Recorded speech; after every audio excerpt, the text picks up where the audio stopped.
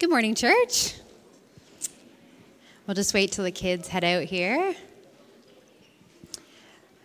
I'm going to read the scripture verse for us today. If you guys don't have a Bible with you today, I'm just going to ask you to raise your hand. Our Frontlines team is just coming around here with some Bibles, and they would love to give one to you. And if you don't own a Bible, feel free to take this home as our gift to you. So today we are reading Genesis 3, 1 to 8. Okay, Genesis 3, 1 to 8. Now the serpent was more crafty than any other beast of the field that the Lord God had made. He said to the woman, "Did God actually say, 'You shall not eat any tree in the garden?'" And the woman said to the serpent, "We may eat of the fruit of the trees in the garden. But God said, 'You shall not eat of the fruit of the tree that is in the midst of the garden, neither shall you touch it, lest you die.' But the serpent said to the woman, 'You will not surely die, for God knows that when you eat of it, your eyes will be opened, and you will be like God, knowing good and evil.' So when the woman saw that the tree was good for food, and that it was a delight to the eyes, and that the tree was to be desired to make one wise, she took of its fruit and ate, and she also gave some to her husband, who was with her, and he ate. The eyes of both were opened, and they knew that they were naked, and they sewed fig leaves together and made themselves loincloths. And they heard the sound of the Lord God walking in the garden in the cool of the day. And the man and his wife hid themselves from the presence of the Lord God among the trees of the garden. This is the word of the Lord. Well, hey, good morning. How are we? Good. Come on now. How are we? We're all right? Well, we are, in the next couple of weeks, taking on what I would say are probably our most controversial. And they're controversial for a couple of reasons, but I think by and large they're the most controversial because of the changing attitude in our culture, particularly towards the LGBTQ plus community. And so as a result, this is not a conflict and is not a controversy that has necessarily been dreamed up by evangelical Christians, but this is instead a response from the evangelical Protestant Christian world to say, because there have been a changing view within our culture, we have to ask questions of ourselves of what do we believe and why do we believe it and how are we going to respond? And that's really, really key for all of us to understand. Second reality is that, a number of you are in this room today and some of you are maybe visitors. You heard that this was going to be the topic discussed and you've been part of a church family somewhere and they just are not talking about this, right? And who, to be honest, who really wants to jump into this? There is some fear and trepidation by which I stand here today, understanding that there's probably a whole host of different views in this room today. And so as a result, some of you are here and you're here because your church isn't talking about it and so you want to know answers to those questions. Some of you are representatives from the LGBTQ plus community, and you have been on the receiving end of hurt, of mean-spirited language, and so you're here today to also say, hey, what do Christians believe about it? And you have maybe genuine questions. Maybe you're skeptical about, is there a God, and all these different things.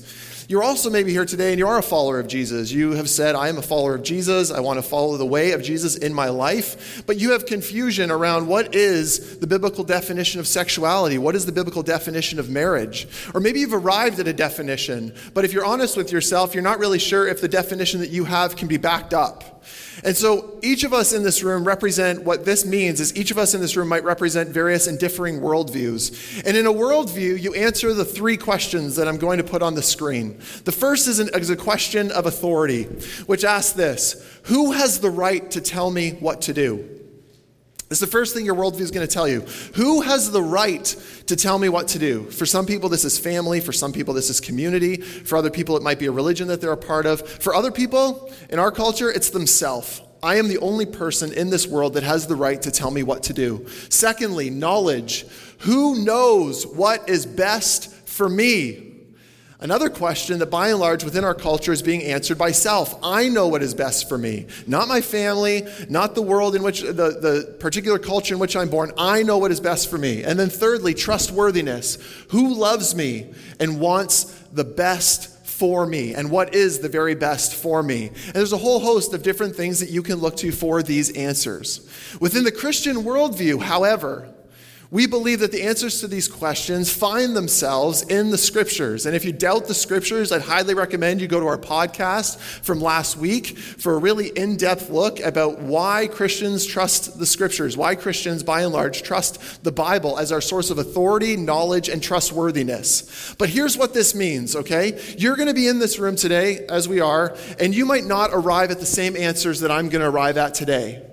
And that's a question of who you look to for authority, knowledge, and trustworthiness. And so if you're not a follower of Jesus, this is hopefully a helpful understanding for you to have of why Christians hold the view that they do.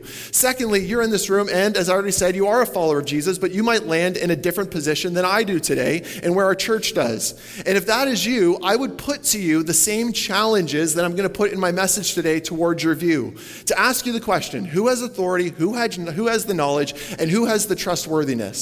But what that means is that there's going to be varying views, and as a result, I recognize that right now. Nancy Pearcey, in her book, Love Thy Body, brilliant book. I cannot say that enough, says this about our worldviews. Humans are not self-creating, self-existent, self-defining beings.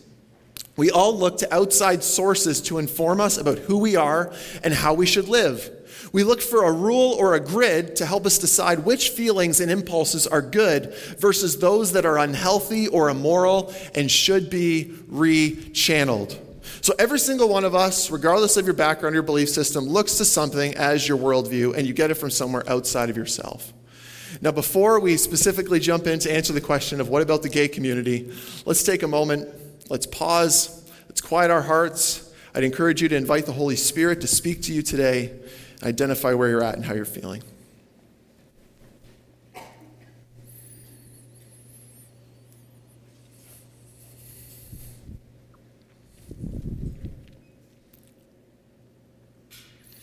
And so, Holy Spirit, we do invite you to speak to us today. Pray no matter the background that, Holy Spirit, you would speak and that you would work and that you would soften our hearts. God, I want you to be the authority. I want you to be the source of knowledge and the place, God, where we look to see our trustworthiness. So I pray that we would look to you for that only. We thank you for what you're going to do today. In your Son's name we pray. Amen. Well, I first want to begin by answering the question of the current cultural war that we are in as it relates to sexuality. Now, many of you might know this. I would gather many of you do not. But in 1988 in Virginia, in February, there was actually a conference hosted. And the conference they titled was called the War Conference. And the War Conference was a conference made up of, by and large, gay activists. And they came together and they said, how are we going to change American opinion on the gay community? And through this conference, they came up with a three-pronged approach about how they were going to change American opinion. And the first prong of their approach was this. They wanted to desensitize Americans to gay relationships. They wanted to desensitize Americans to gay relationships, and they believed that the best approach would be to use a continuous flood of gay advertising that they believed would be presented, and their approach was to present it in the least offensive way possible. So that was the first approach, desensitize Americans to gay relationships. Their second approach was to jam up all opposition to gay relationships. And what they did was they were going to do this through economic and political means to stop any opposition. There was actually a guy by the name of Tim Gill who committed $500 million to this economic and political battle. He's actually quoted as saying that we're going to go into the most southern states and we're going to punish the wicked. And what he means by wicked is anybody that opposes same-sex marriage and homosexuality in general. The third approach, if those are the first two, desensitize Americans, jam up all oppositions. And the third approach is going to be to convert American opinion. Convert American opinion. And they had three ways that they were going to do this. The first was to remove homosexuality as a psychological disorder. Secondly, to legislate gay relationships. And thirdly, to attack the church and remove homosexuality as a sin. Now, I don't know about you, but as we survey our culture, this is probably one of the most effective conferences that were ever held. in the changing view of the LGBTQ plus community and homosexuality in general in our culture. Especially as you consider history, in that 2,000 years prior, there was uniform opinion on what was healthy human sexuality in the church, and additionally, that many of the world religions held what I'll call a traditional view before that. The swing in the 31 years since this conference has been dramatic. Now, as these different approaches, as these three prongs were being walked out, there was a response. And it was actually a very, very unhealthy and awful response from what is known as the moral majority. The moral majority is a group that are the rally cry for traditional values, led by a guy named Jerry Falwell, said some terrible things like this: AIDS is not just God's punishment for homosexuals, it is God's punishment for the society that tolerates homosexuals. Awful. This group also used political tactics in response to the political tactics of those in the war conference, and they introduced the Defense of Marriage Act, which was implemented and signed by Bill Clinton. Now, this is the culture war. And from that culture war, what I first want to do is I want to offer an apology to you and to anyone who is in this room, if I can in any way, to say we are sorry, and I'm sorry for how the church has potentially treated you, your friends, your family members, in response to this whole topic. It's not been kind. It's not been fair. We have treated people as issues. We have not treated people as those made in the image of God, whom we are called to love and to care for, even if we disagree. Secondly, I would say that there is a reality that the church needs to begin talking more about this, because 15%, and I'm reading some other research, but roughly about 15% of those within the church can share that they struggle with same-sex attraction. So it's not something that is out there, it's also something that's going on in here that we need to consider. Another reality is that roughly 51% of evangelical millennials do not see anything wrong with same-sex behavior. Now, some of you in this room would celebrate that fact, but I would suggest that maybe many millennials are not considering the tradition of many years, nor thinking deeply about this topic as we're going to today. And then thirdly, I recognize there's also a level of complexity to this, because for many of us in this room, there's personal experience. Maybe it's yourself wrestling in this area. Maybe you have friends and family members. And so for you, this isn't something that's out there. It's something that's very much going on in your family and in your world. Thirdly, many of us are connected to different social networks. And so our social networks, if we're honest, also influence the way that we think. This is what influences what we believe and how we respond. And so I recognize that as I'm speaking today, I'm not speaking to people that are disconnected from the world around them, but very much connected. And that where you land as far as your beliefs and as your practice can deeply influence, as you might believe, how you actually live in relationship. Now, what I would say is that we have a bit of a dichotomy because of this culture war. And the dichotomy is that people genuinely now believe that in order for you to love somebody that you disagree with, that you need to just agree with everything that they do. On the opposite side is those that say, well, if I disagree with you, I can't be in relationship with you. And I would say this is very false. This is a false way of thinking. I believe that it is totally an option to love somebody and to disagree with them.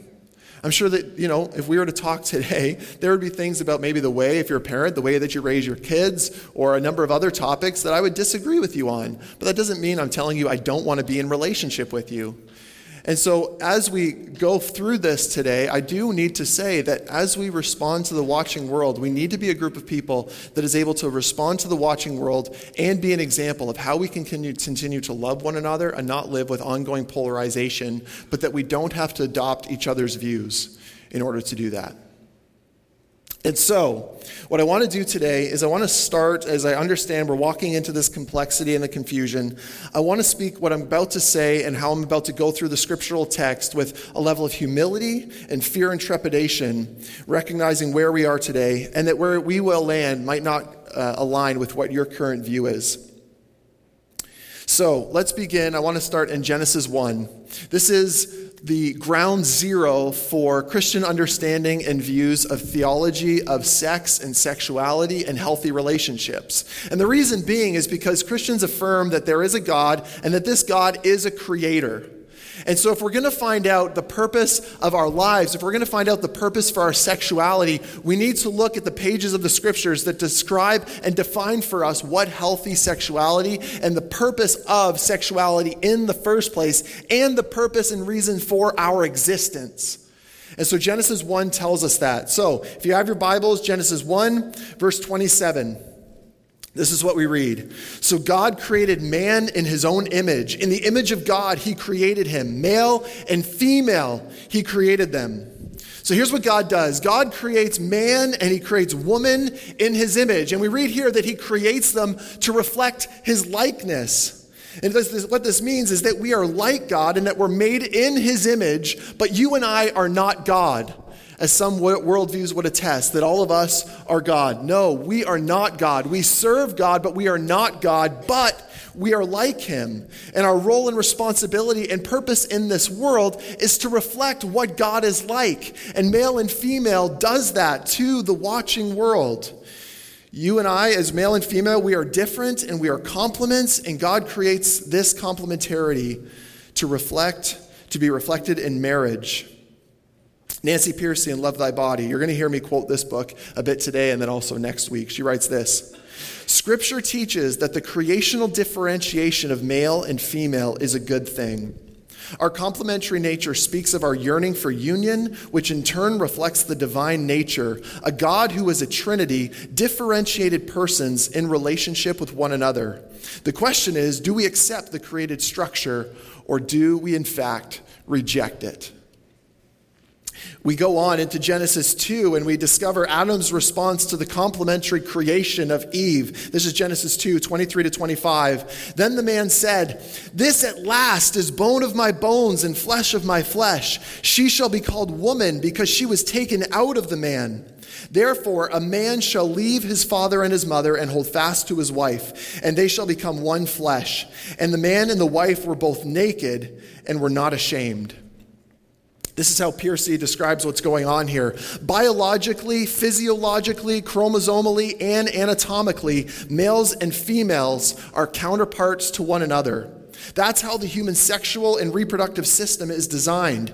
Anglican theologian Oliver O'Donovan writes, to have a male body is to have a body structurally ordered to loving union with a female body, and vice versa. The body has a built-in telos, or purpose. And notice how this union is described. It's described as one flesh, which is one in friendship, one in calling and mission, and one physically.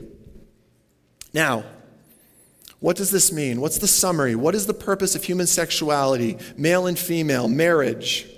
In summary, God creates male and female to reflect his image, and their union in marriage are one flesh to express love, worship, and joy for him in the world.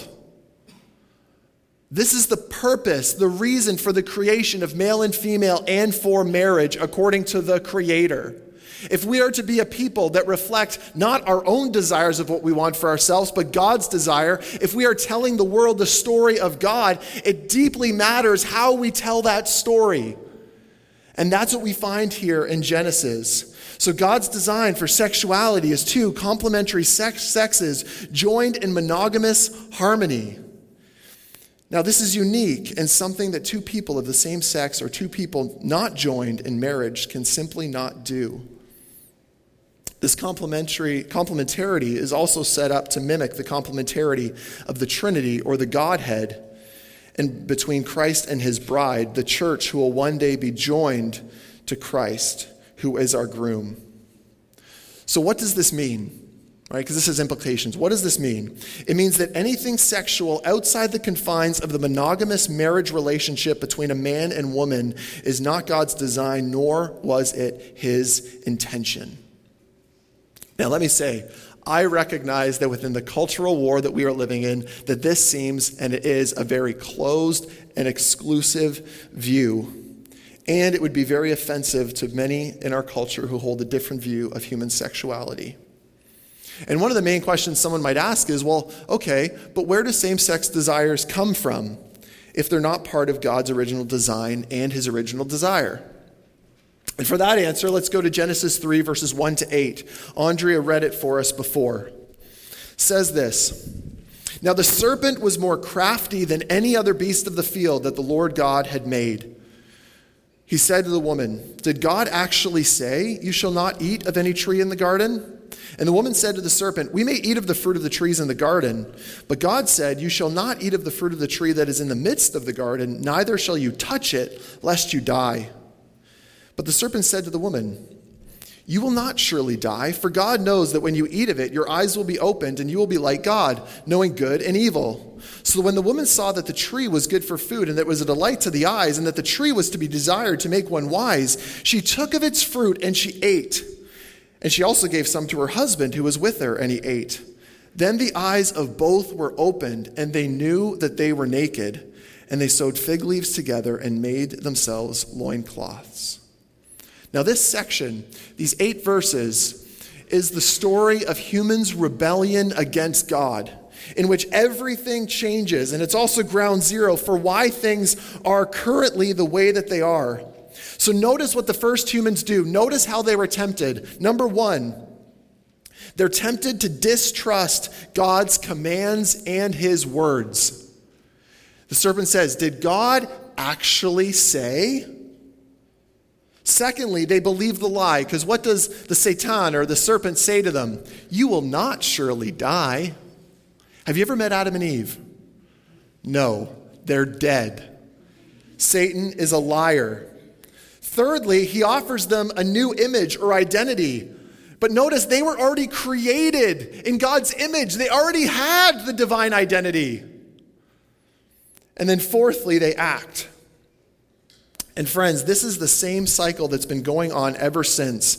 And as a result, sexuality, desire, gender, attraction, and our actions are out of sync with God's design.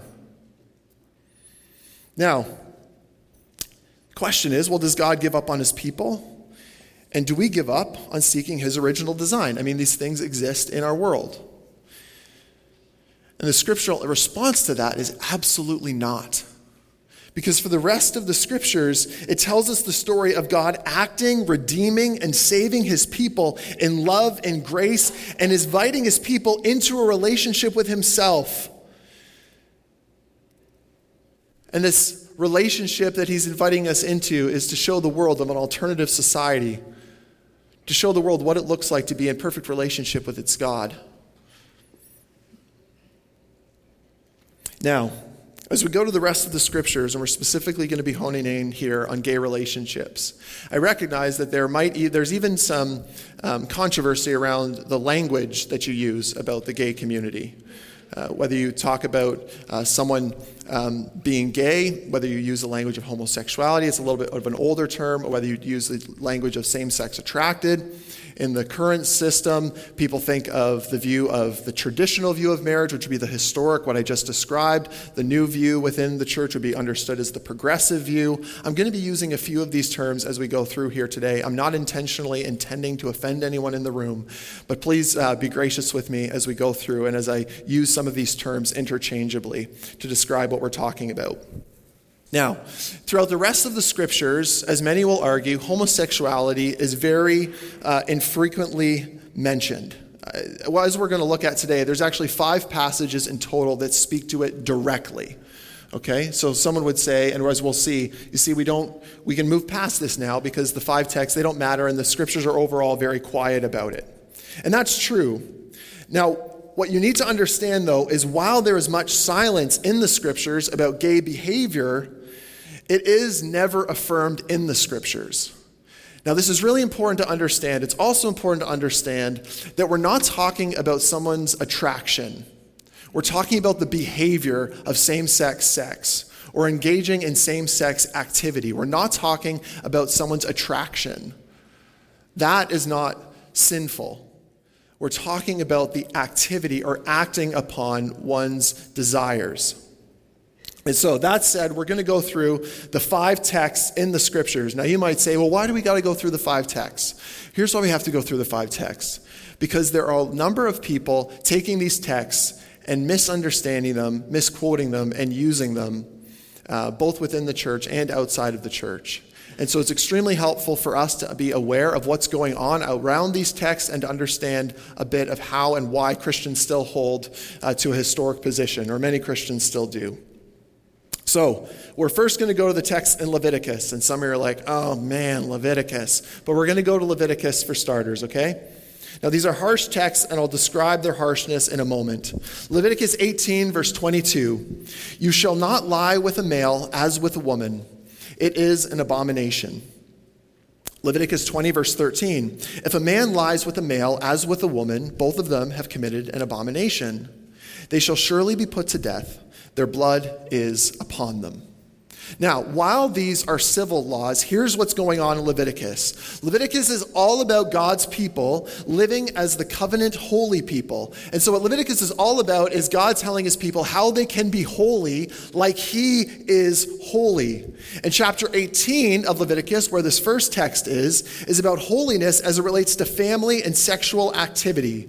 Other activities that are mentioned are incest, having a rival wife, committing adultery, killing one's children, or practicing bestiality. It doesn't tell us everything, but it does tell us the basics and points us back to the created order of male and female. Secondly, in chapter 20, it's actually exactly the same. It's echoing God's created order, as we see here in Leviticus 20, verse 13. The phrase, as with a woman, which the writer is intentionally calling to mind Genesis 2, where God made the first woman as a complement. The text, as some progressives would like to suggest, says nothing about an older man and a youth. It's the generic language of male, stipulating that a male shall not lie with a male as he would lie with a woman. The phrase, both of them, also condemns both the person who's in the active role of same-sex behavior and in the passive role of same-sex activity.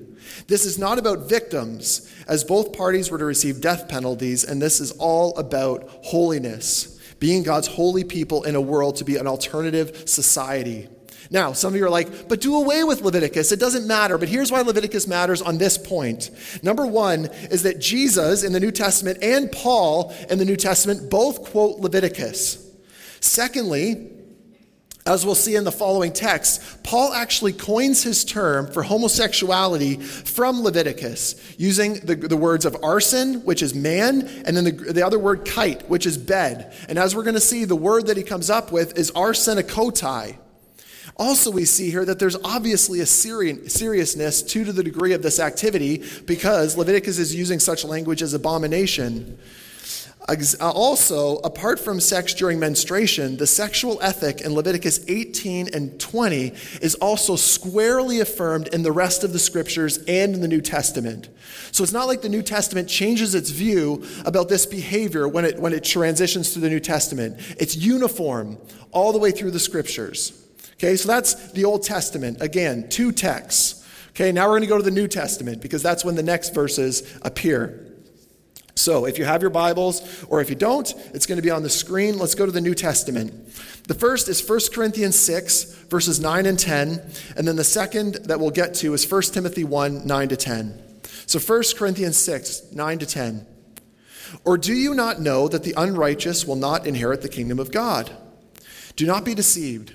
Neither sexually immoral, nor idolaters, nor adulterers, nor men who practice homosexuality, nor thieves, nor the greedy, nor drunkards, nor revilers, nor swindlers will inherit the kingdom of God. But then what does he say? And such were some of you. But you were washed, you were sanctified, you were justified in the name of the Lord Jesus Christ and by the Spirit of our God. So that's the first, 1 Corinthians. Now 1 Timothy 1. Now we know that the law is good if one uses it lawfully, understanding this, that the law is not laid down for the just, but for the lawless and disobedient, for the ungodly and sinners, for the unholy and profane, for those who strike their fathers and mothers, for murderers, the sexually immoral, men who practice homosexuality, enslavers, liars, perjurers, and whatever else is contrary to sound doctrine. Now, I would say, and we're going to get there, but the church has unfairly gone after those who practice homosexuality while giving great additional freedom to those that are struggling or are acting in the other areas. And this has been wrong. We've highlighted one thing over other things. and that's been wrong, and the church needs to own that. But what's going on within both of these passages? Now, as I mentioned, Paul is going to coin his term in 1 Corinthians, his Greek term, arsenokotai. Can everyone say arsenokotai? Now, there are actually no examples of this word surviving Greek literature prior to Paul. And so what this means is Paul is likely coming up with this word to describe what he is recognizing is going on within the church and the culture. And he says this word is actually a compound of arsen, which is man, and bed, which is koitai. So the literal translation of arsenokotai is bedders of men, or those who take males to bed. As we see, Paul likely coined this term from Leviticus 18 and 20. The second term that is used in 1 Timothy is malakos. Can everyone say malakos? And malakos means being yielded to touch, or being passive in a same-sex relationship. So some argue Paul is speaking of men who make their appearances like women, but why in the world would he include it under the sexually immoral in the passage? Okay, so that's an understanding, arsenokotai and malakos. Now, I want to address, because there are objections to these views of these words and in the general in the scriptures, okay? So I want to go over those with you, and then the objections that I would have based upon my reading to those objections. Is that okay? Here's what you might hear as you're engaging with people in conversations. And these are objections from the progressive or the revisionist view. One, the scriptures are not talking about that kind of homosexuality. The argument is this: the ancient world had no concept of sexual orientation and no understanding of egalitarian, loving and committed monogamous, covenantal same-sex unions. And the issue that Paul is speaking to is not men with men, but he's speaking about men with boys. Essentially, then, we aren't talking about the same thing. Now, a couple challenges with this view. Number one, if the biblical authors meant to frown upon only certain kinds of homosexual arrangements, they wouldn't have condemned the same-sex act itself in such absolute terms or in such absolute ways. Secondly, if the biblical authors expected us to know what they really had in mind, and no one figured this out for 2 millennia, it appears that they came up with remarkably an ineffective way of getting their actual points across. Like, if you wanted to describe that particular action or that particular activity, you would just tell us in the text. But they don't. They put a generic understanding of it going on. The other thing is that there actually are historical examples of consensual same-sex unions at this period of time. Many actually argue, historians, that there are historical examples. And by 1st century AD, the Roman Empire was increasingly divided on the topic of homosexuality, as every kind of homosexual relationship was known in the 1st century. Many historians actually argue that they were just as advanced on the topic, if not more than we are today. And so we are talking about the same kind. Secondly, someone will say, well, Jesus, he never talks about homosexuality. He never talks about same-sex behavior or gay relationships. In objection, I would point to 2 texts that Jesus actually does talk about these sorts of things. Number 1 is Matthew 5, verse 19. This is what Jesus says: "For out of the heart come evil thoughts, murder, adultery, sexual immorality, theft, false witness, slander. These are what defile a person. But to eat with unwashed hands does not defile anyone." Now, Jesus in this text is talking, and he uses the term sexual immorality, which is the Greek word porneia. Now, generally, porneia is of every kind of extramarital, unlawful, or unnatural sexual intercourse. What Jesus is doing here is he's using the belief at the time of what was sexual immorality to describe to people that is amongst this list. And people at the time within the Jewish community would have understood what he was talking about sexual immorality. He's talking about anything outside of the covenantal relationship of a man and woman in marriage. Jesus then, in Matthew 19, verses 4-6, says this: "Have you not read that he who created them from the beginning made them male and female, and said, 'Therefore a man shall leave his father and his mother and hold fast to his wife, and the two, they shall become one flesh. So they are no longer two, but one flesh. What therefore God has joined together, let not man separate.'" So what is Jesus doing here? Well, he's appealing to Genesis 2 to articulate his teaching on a proper sexual ethic. Jesus explicitly declares the validity of the one type of sexual relationship, one which is grounded in the one flesh relationship found in monogamous, heterosexual marriage. So this is Jesus addressing these things. Thirdly, the progressive view would say, well, there's overall scriptural silence, as I've identified. We're going to get to a fifth text, and I've already given you four. They say there's overall scriptural silence. Number one, why is there overall scriptural silence? Well, number one, homosexuality, gay relationships was a comparatively uncontroversial sin amongst Jews and Christians. There is no historical evidence that Judaism or early Christianity tolerated any expression of gay behavior. Secondly, as we see, the Bible isn't completely silent. And then thirdly, there's nothing ambiguous about the biblical witness concerning homosexual behavior. This from Kevin DeYoung's book, What Does the Bible Teach About Homosexuality? He writes this: the gay Dutch scholar Pim Pronk, after admitting that many Christians are eager to see homosexuality supported by the Bible, states plainly, in this case, the support is lacking. Although he doesn't think moral positions must be dependent on the Bible, which is why he can support homosexual behavior. As a scholar, he recognizes that wherever homosexual intercourse is mentioned in the scripture, it is condemned. Rejection is a foregone conclusion. The assessment of it nowhere constitutes a problem. Pronk recognizes that wherever the Bible speaks on this issue, it speaks with one voice. Now, some of you who have done some reading and research on this topic might be saying, well, what about Romans 1? And so if you have your Bibles, please go with me to Romans 1. Now, what's Paul doing in this passage of Romans 1?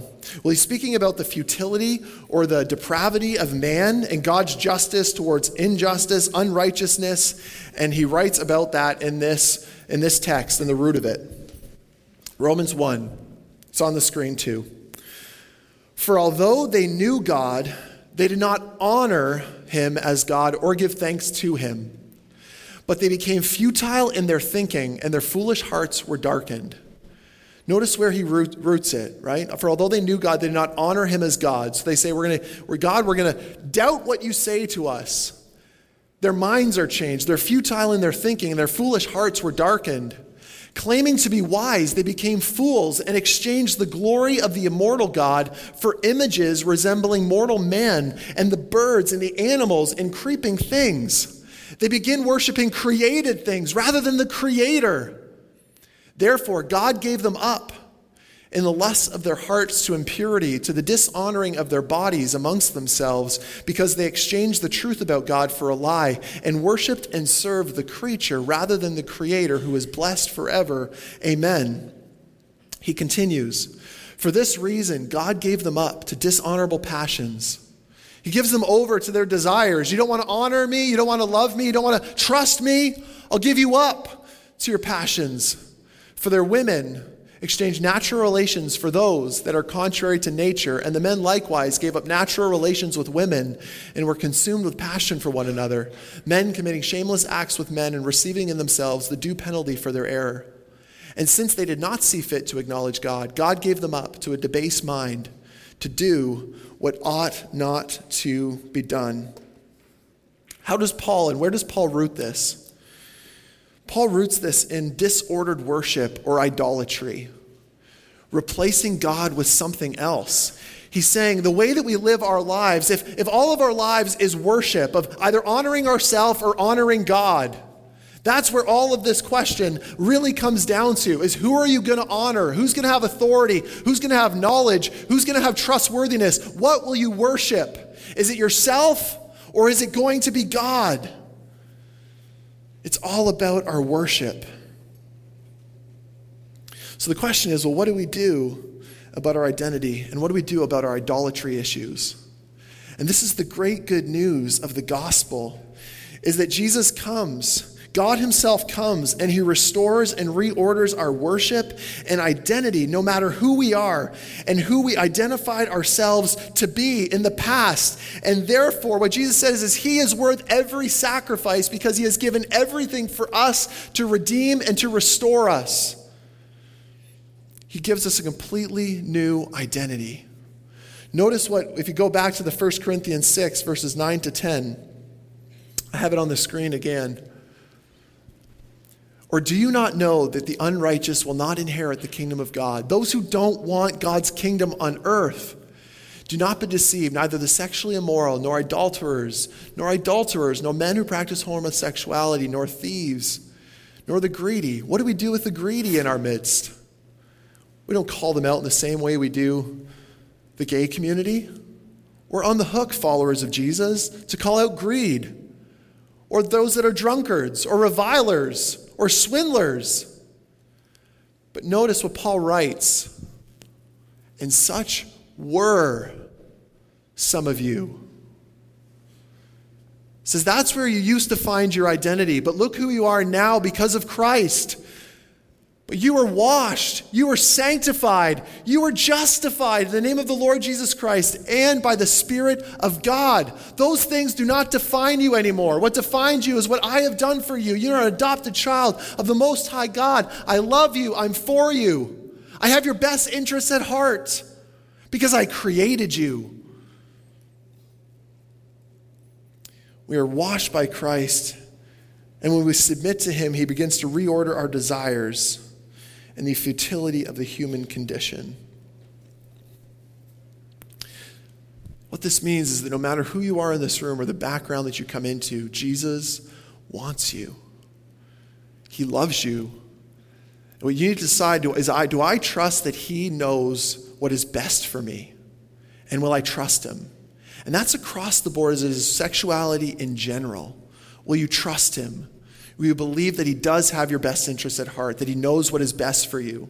And if the best thing is to worship Him, then you need to figure out what is proper worship. And one of the ways that we worship God is with our body. Paul talks about this constantly. And that's what Nancy Pearcey's book, Love Thy Body, is about, is that in our culture, we've separated our minds from our bodies, and we don't trust or love our bodies anymore. We don't trust the body that we are in. We trust and we worship what's in our mind and what our mind tells us to do, but not what is representative in our physical bodies. So a last question is, how do we respond? How do we respond? Followers of Jesus, those of us who aren't, how do we respond? Number one, I think it's deeply important that we think deeply about human sexuality and about marriage. It's not enough to be lazy about this because we are dealing with real people whom God loves and wants to redeem and to restore. And what we need to do is we need to explore and come to terms with how we answer the following questions. What is my definition of godly marriage and sexuality? How do you answer that question? What is your definition of godly marriage and sexuality? Then you got to ask the question, how did you get that definition? And thirdly, do the scriptures support your definition? Or has it been created for yourself? Secondly, in how we respond to our neighbors, to our friends, maybe even those who are in our families, or those who are within our church body who are wrestling with same-sex attraction. We have to lead with embrace. We welcome with open arms. This is what Deborah Hirsch in her book Redeeming Sex writes. Jesus didn't wait for us to get our behaviors cleaned up before He embraced us. He embraced us first with open arms. Working this out relationally with people is always a little bit more complex, but it is essential with our gay friends and family members that we don't close the relational doors.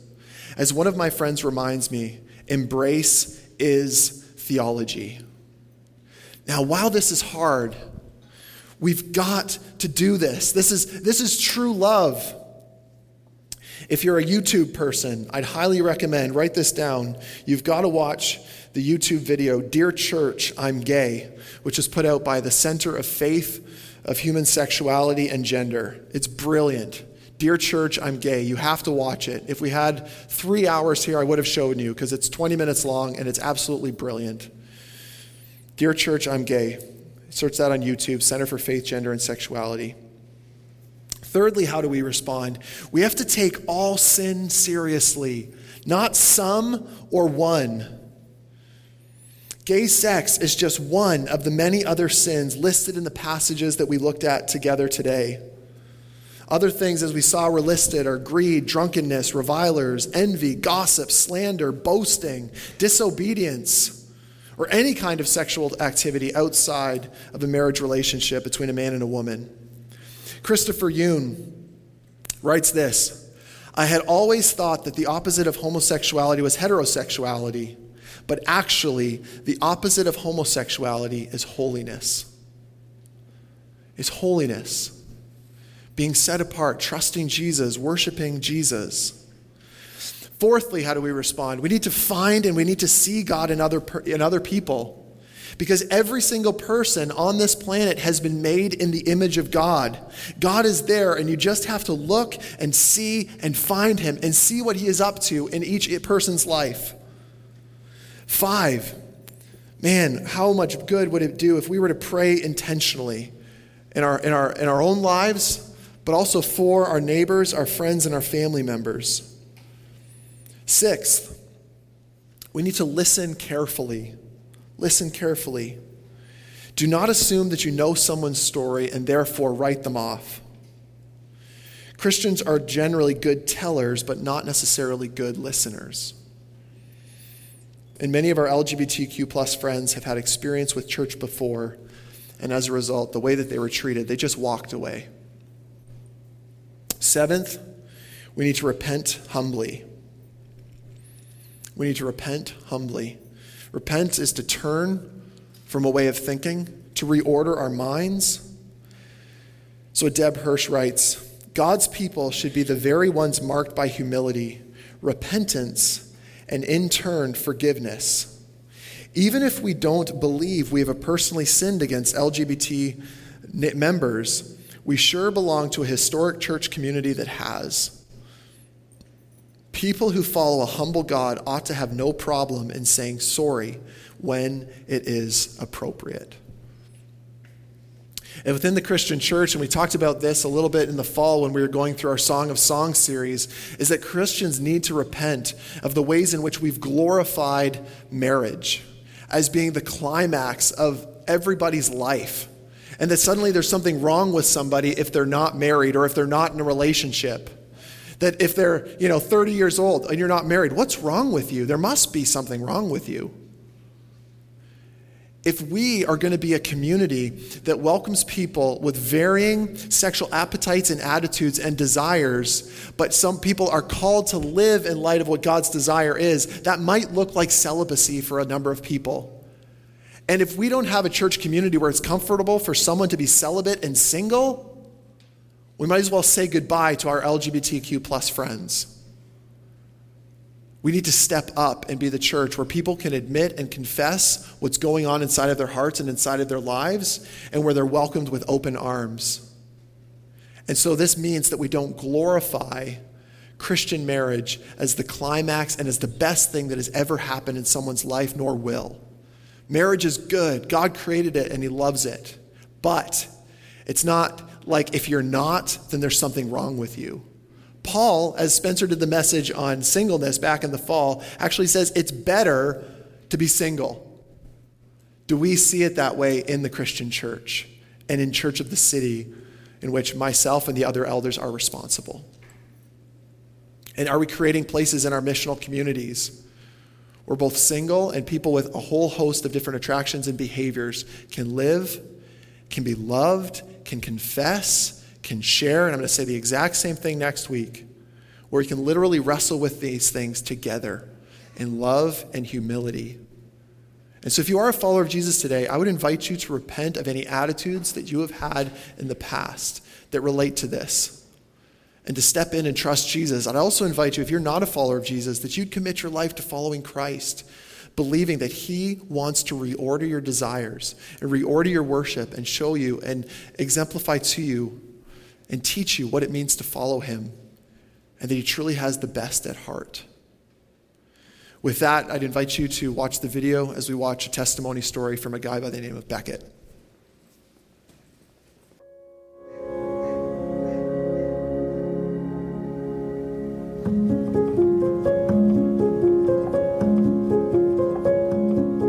When I was, in elementary school, I started to realize that I was becoming attracted to the same sex. I was like, wait, this is odd and no one else is feeling this way, and I can't, and no one else can know about this. When I was a junior in high school, my best friend, we came out to each other. So then I suddenly had this confidant in high school whom I could tell everything to and tell him what I was feeling and what it was like, and he understood, and we could talk, and we started going out. You know, we started going to gay bars in high school, we started going to clubs, and then even in high school I still felt that being gay was not something that I was going to be for the rest of my life. I just thought, oh, well, eventually I'll get married and have kids and this will just kind of go away. But it didn't go away. When I went to college, I was feeling more and more like homosexuality was becoming my core identity.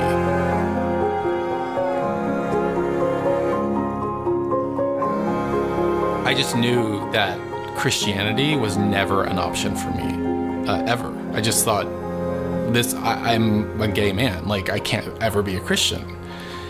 Never the twain shall meet. And so I just thought, I just put God even further on the back burner and didn't even think of God at all.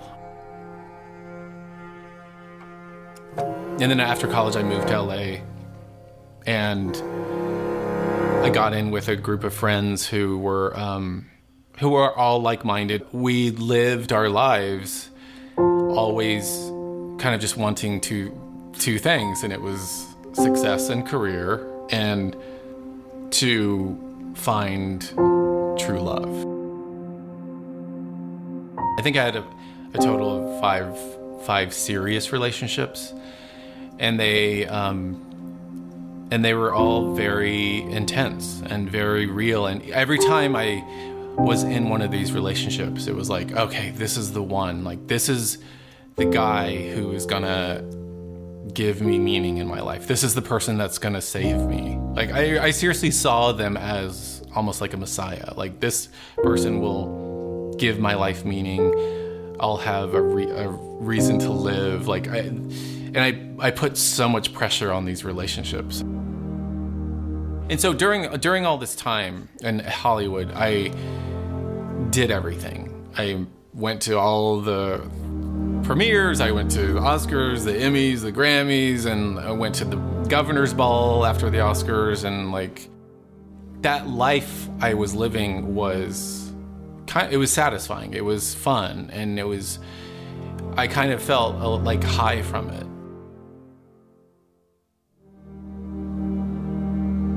I was at one of the after parties one night, and like, everyone was dancing, and all the people in the fashion world were there, and it was like very glamorous, and I just remember just looking out over the sea of people all having the times of their lives, and I just felt so empty and dead inside. I felt so alone and just empty.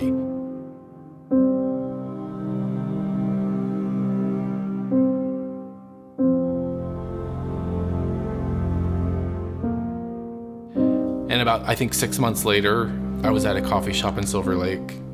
We noticed something very shocking. The table next to us had just Bibles all over it. And we were kind of fascinated by it, even though it was, to us, it was like the enemy. Like, those are the people who hate who we are. But we were fascinated by them still. So my friend urged me to talk to them. And I said, well, what does your church believe about homosexuality?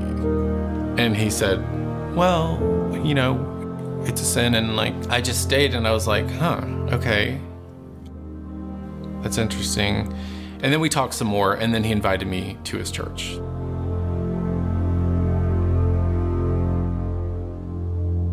Somehow I got up the Sunday morning, and the pastor comes out, and he started preaching from Romans chapter 7.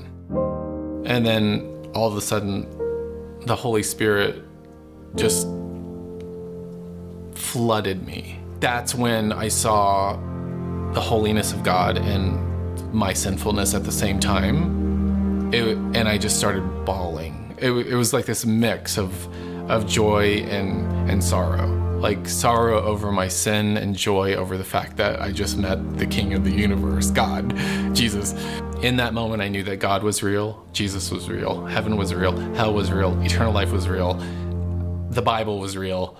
God was like, this is who I am, this is who you are, you're now in my kingdom, you're now my child, and we now are reconciled and we have a relationship. And I was like, God, you have my whole life. Like, this is it. It's all yours. When I was living that gay life and for many, many years, I was 100% sure that was my identity. Like I felt like I was born that way. It was my orientation. It was my identity. And I felt like it was immutable. And one of the things that also happened during that moment of conversion was I knew beyond a shadow of a doubt that homosexuality was not who I was, that my identity was in Christ, that was not who I was. This is the issue, the deal breaker. Homosexuality is the deal breaker for the LGBT community when it comes to Christianity. And I felt the same way. People always say, well, isn't it unloving to say that homosexuality is a sin? And I'm like, no, it's unloving to let people spend eternity apart from God. And that's unloving. This life is a vapor. This life is a mist. It's like 2 seconds long. Eternity is a long time. And whether you believe it or not, we're all going to face Christ on the last day. And we're either going to be under his mercy or under his wrath. That's the bottom line. And whether you believe that or not, that's going to happen. That's what's at stake, is eternity. That's what's at stake. Do you want just this kind of temporary pleasure right now? Or do you want eternity with God?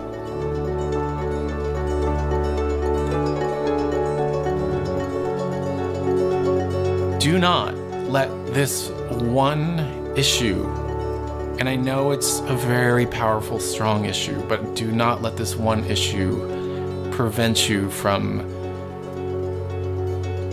eternity with God. So, Heavenly Father, in the midst of this cultural reality, we have to make a decision about who will be the one with authority, who we will trust.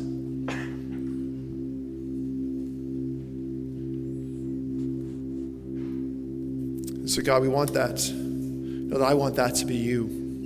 But that means that I need to submit and surrender every area of my life where I'm looking to be the authority, where I'm trusting myself and where I'm looking to myself for knowledge instead of you. So God, I pray for every person in this room, every person that will listen to this message afterwards, God, that your Holy Spirit would come, and that your Spirit would do a work inside of us. You'd show us who you are and who we are, and that your incredible love would be on display. And may we, as that love becomes real to our hearts, may we become the most loving people the world has ever known because we're changed by your love. So we thank you, we praise you, and as we sing to you, God, may we sing. May you show us, may you give us by the power of your Spirit, the power to sing, the desire to sing, even when we don't understand. In your Son's name we pray, amen. We're going to have people at the front here that would love to pray with you. And so if you would like to be prayed with, feel free to come to the front.